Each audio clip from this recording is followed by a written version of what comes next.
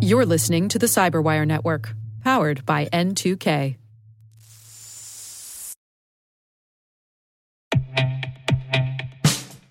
And now, a message from Cyberbit.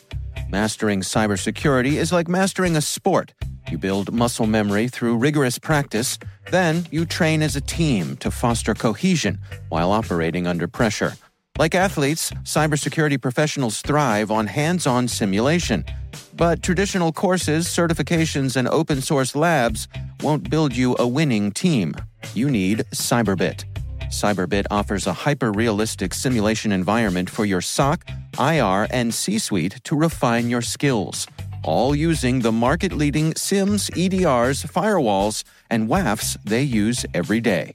Cyberbit is offering Cyberwire listeners a free live-fire exercise. Sign up your team now at cyberbit.com/cyberwire. More nation-states acquire and use cyber capabilities. North Korea's Silivaccine antivirus product appears to have pirated an old version of Trend Micro's scan engine. Despite warnings of credential stuffing, people still reuse passwords. Gravity Rat now takes its victim's temperature. Many firms remain unprepared for GDPR. Questions arise about possible over-preparation by two of the biggest companies out there. And some dimwit has hacked a highway sign in Arizona. Congratulations, knucklehead.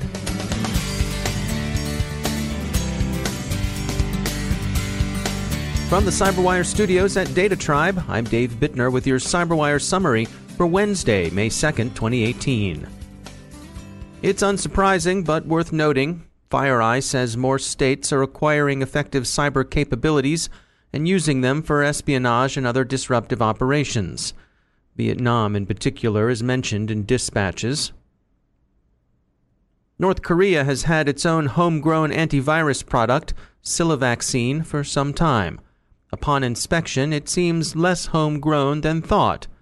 Researchers at Checkpoint obtained a sample sent to a journalist as apparent fishbait. They concluded that Silivaccine is built around a decade-old version of Trend Micro's scan engine, modified to ignore certain virus signatures, effectively whitelisting some DPRK attack tools. The sample was also bundled with malware from North Korean threat actor Jakku. The pirated AV product is associated with two concerns: Pyongyang Gwangyong Information Technology and STS Tech Service. Trend Micro points out, correctly, that the pirated code in no way affects their current product's security or reliability. The producers of Silivaccine are thought to have obtained the old Trend Micro code from some third party. Why, one might ask, would one decide using a North Korean antivirus product was a good bargain? For one thing, if one were among the relatively small number of North Korean internet users, one might have little choice. It's unlikely that the glorious self-reliant software kiosk at the ever-victorious mall carries ESET or Bitdefender or Cylance or Trend Micro or Webroot or Kaspersky. If you're not one of the DPRK's residents, you might not realize it was a DPRK-associated product. STS Tech Service, for example, is an organization of unclear provenance. It's not to be confused, by the way, with STS Technical Services, an honest Wisconsin business that Glassdoor says is a pretty good place to work. Or you might be incautious enough to accept an emailed offer of free antivirus. A lot of reputable companies offer free versions of their products to individuals as loss leaders. Who's to say this one isn't okay? And finally, believe it or not, we've actually seen descriptions by apparently serious and not obviously insane people who've made the case online that North Korea might be a pretty good offshore option if you're looking for affordable coders. To which we can only say, just say no. Widespread concern about credential stuffing attacks has brought the problem of password reuse to the fore, but reuse continues unabated, according to a LastPass study. People reuse passwords because they're afraid they'll forget them.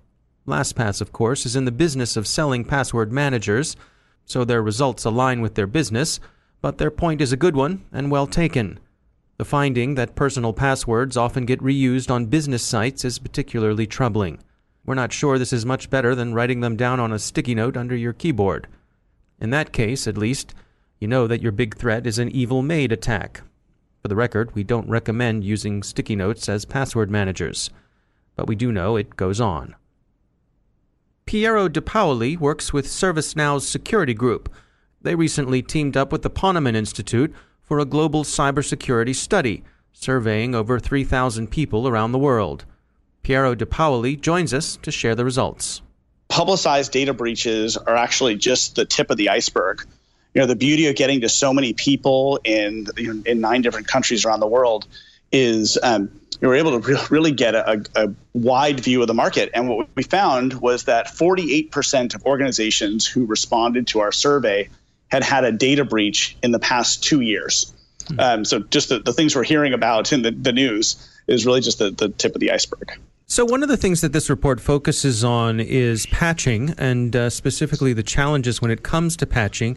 Can you take us through some of the information you gathered there? Yeah, and really we came up with really 3 big themes around patching. The first is that the teams are overwhelmed. They're getting hit with so much data from so many different security tools.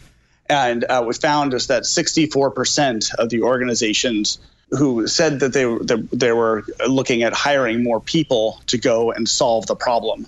And on average, those organizations are spending about 320 hours a week on vulnerability patching.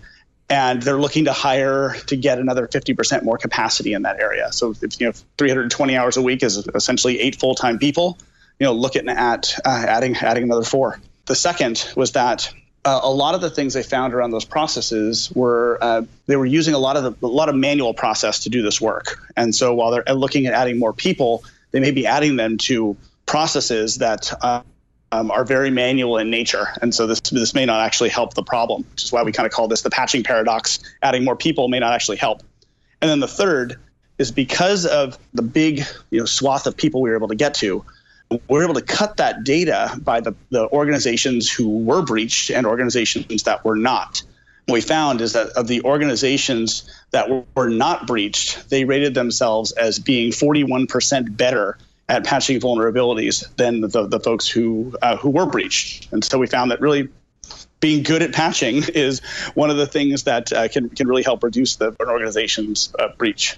And what did you discover in terms of feedback on why patching continues to be such a challenge for organizations? A few different things. As they're looking for more people, they're struggling to hire. There's a great study from ISACA that shows that there'll be a 2 million people global shortage of cybersecurity professionals by 2019. When we got into the data and understand a little bit on why it's so hard, in many cases, a security person is finding the vulnerabilities, and it's somebody on the IT side in a parallel group that's actually doing the work for patching. And 73% of the respondents said that the security and IT teams don't have a common view of all applications and systems, and that 57% of them said that things were slipping through the cracks because they're using things like emails and spreadsheets to manage this whole process versus having a more robust system for doing so. So in terms of take-homes and recommendations, what are you suggesting people do? First is that take an unbiased inventory of vulnerability response capabilities and look for some areas. We've got this great survey that kind of goes into a bunch of data. Look for places that hit home. And from there, you can move to number 2, which is start to tackle some of the low-hanging fruit, like being a little bit better at vulnerability scanning and prioritization. The third is I mentioned that 73% of folks were not seeing a common view of applications and systems between security and IT. We want to break down those silos, make sure that those teams are able to actually access the same data, and that will solve a lot of problems. The fourth was optimize the overall response process, document this thing end to end, and then look for places within that process to potentially automate. And then the fifth is that really by doing a lot of this stuff, you can, if you're able to put things into a more easy to use process for employees, this may actually help retain the talent that organizations already have, and it can create a bit of a high performance culture within a security team. And just given there's such a dearth of security talent, this will help not only maybe recruit new people to the organization, but maybe help retain folks because jobs elsewhere just won't look as exciting. That's Piero De Paoli. He's from ServiceNow. You can check out the results of their survey on their website. The Gravity Rat Trojan, which has troubled India for months, has, according to Cisco's Talos Research Group, become more evasive, using CPU temperature changes to detect virtual machines used for sandboxing. Its origins are unknown, but some think signs point to Pakistan. CERT India says that Gravity Rat has been used to stage targeted attacks. GDPR takes effect at the end of the month, and a CompTIA survey suggests that more than half of U.S. businesses are unprepared for the new European privacy and data protection law. Two companies that appear better prepared than most are Google and Facebook, but their preparations aren't much to the liking of either European regulators or the publishing industry. The regulators see the two big advertising and data collection giants as seeking ways of evading at least the spirit, if not the letter, of GDPR, especially with respect to Facebook's new approach to privacy. And publishing concerns like Condé Nast, Bloomberg, Hearst, and The Guardian complain that Google is effectively trying to offload its responsibility for obtaining consent to use personal data onto the publishers, while Google itself refuses transparency in its own use of data obtained through the publisher's use of Google services. This, the publishers complain, increases both their burden and their liability. And we'll finish with the pointless crime news of the day. Some loser in Arizona hacked a highway sign to display the words, "Hail Hitler." We assume he meant Heil. And we'll leave it as an exercise to speculate about why people do such things. Talk amongst yourselves. Keep your eyes on the road, because distracted driving is always dangerous.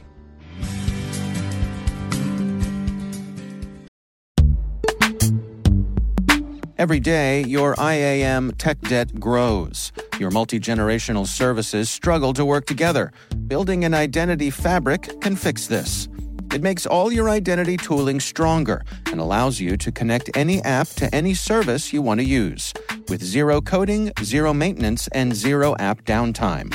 Strata's identity orchestration platform separates the identity logic from your applications, so you can optimize existing IAM tools and manage them in a single control plane. Now, every vendor, standard, and architecture work together.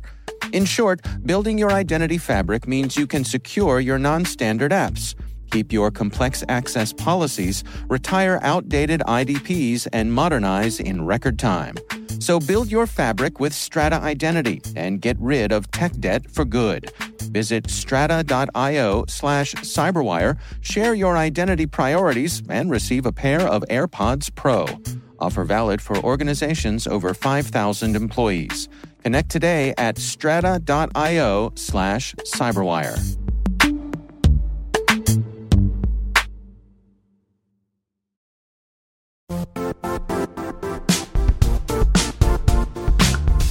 The IT world used to be simpler. You only had to secure and manage environments that you controlled. Then came new technologies and new ways to work. Now, employees, apps, and networks are everywhere.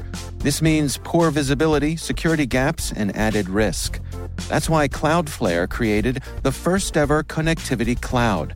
Visit cloudflare.com to protect your business everywhere you do business.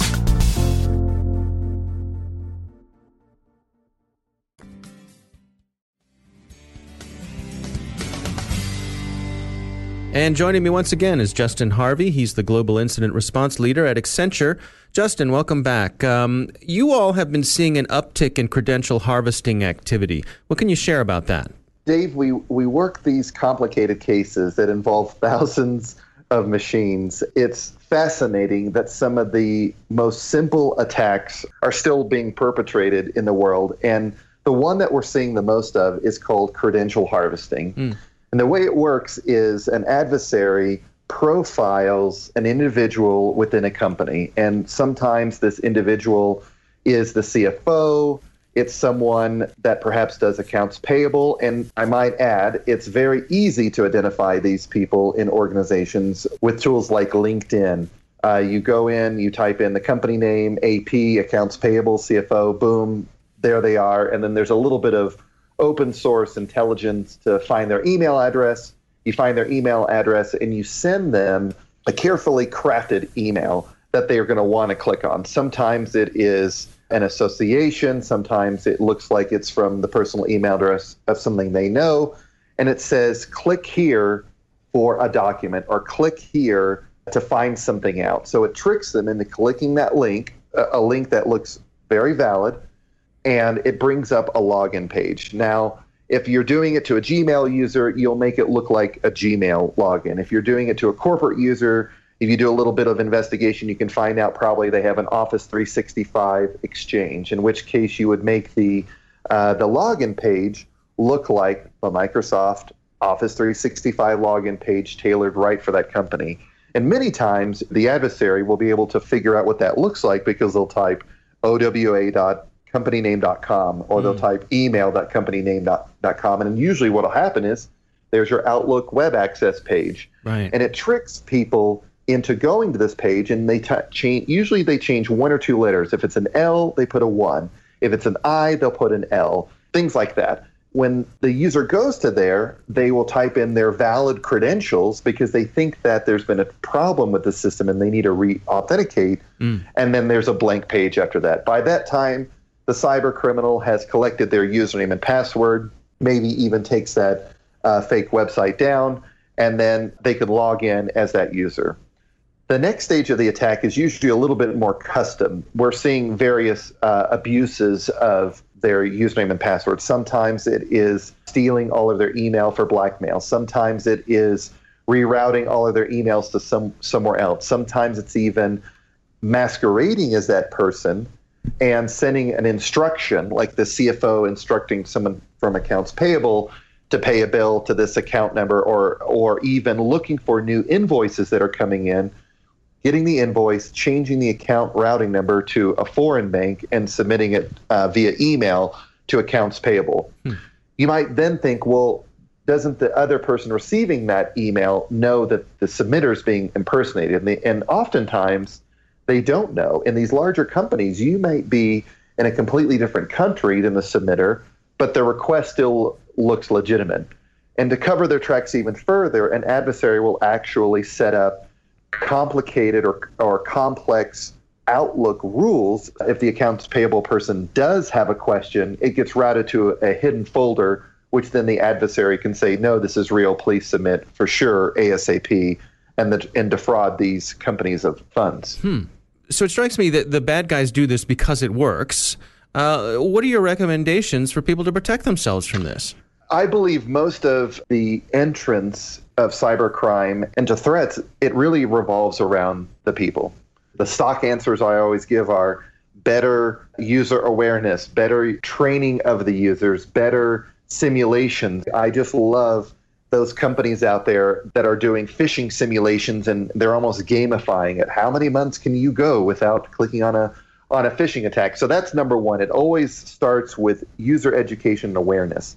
The second thing would be two-factor authentication, Dave. I can't stress this enough. I am still encountering large-scale institutions that do not have two-factor enabled, and it is so critical, at least for your email, at least for your VPN, at least for your virtual desktop, that you enable two-factor. Now, I know that two-factor may not be the easiest thing to implement, meaning that there are dependencies and there's software you need to do and there's rollouts. But if I were a listener out there today and hearing this, and I didn't have two-factor and I had responsibility for this, that would be the next thing I would do. Pick up the phone and get a two-factor solution for your critical services to begin with, and then try to proliferate it as necessary. Good advice as always. Justin Harvey, thanks for joining us. Thank you.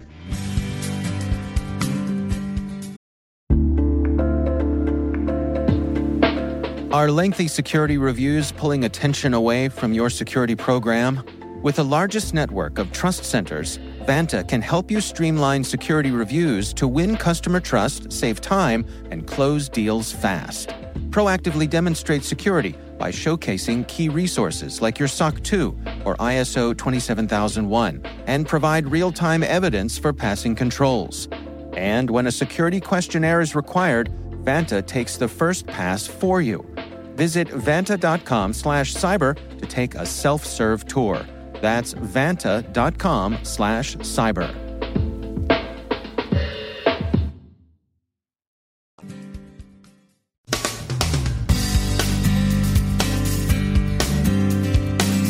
And that's the Cyberwire. For links to all of today's stories, check out our daily briefing at thecyberwire.com. And for professionals and cybersecurity leaders who want to stay abreast of this rapidly evolving field, sign up for Cyberwire Pro. It'll save you time and keep you informed. Listen for us on your Alexa smart speaker, too. The Cyberwire podcast is proudly produced in Maryland out of the startup studios of Data Tribe, where they're co-building the next generation of cybersecurity teams and technologies. Our amazing Cyberwire team is Elliot Peltzman, Puru Prakash, Stefan Vaziri, Kelsey Bond, Tim Nodar, Joe Kerrigan, Carol Terrio, Ben Yellen, Nick Valecki, Gina Johnson, Bennett Moe, Chris Russell, John Petrick, Jennifer Iben, Rick Howard, Peter Kilpie, and I'm Dave Bittner. Thanks for listening. We'll see you back here tomorrow.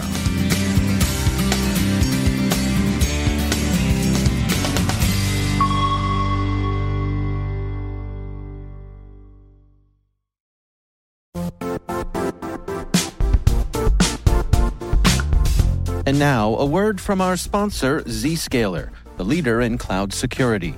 Cyber attackers are using AI in creative ways to compromise users and breach organizations.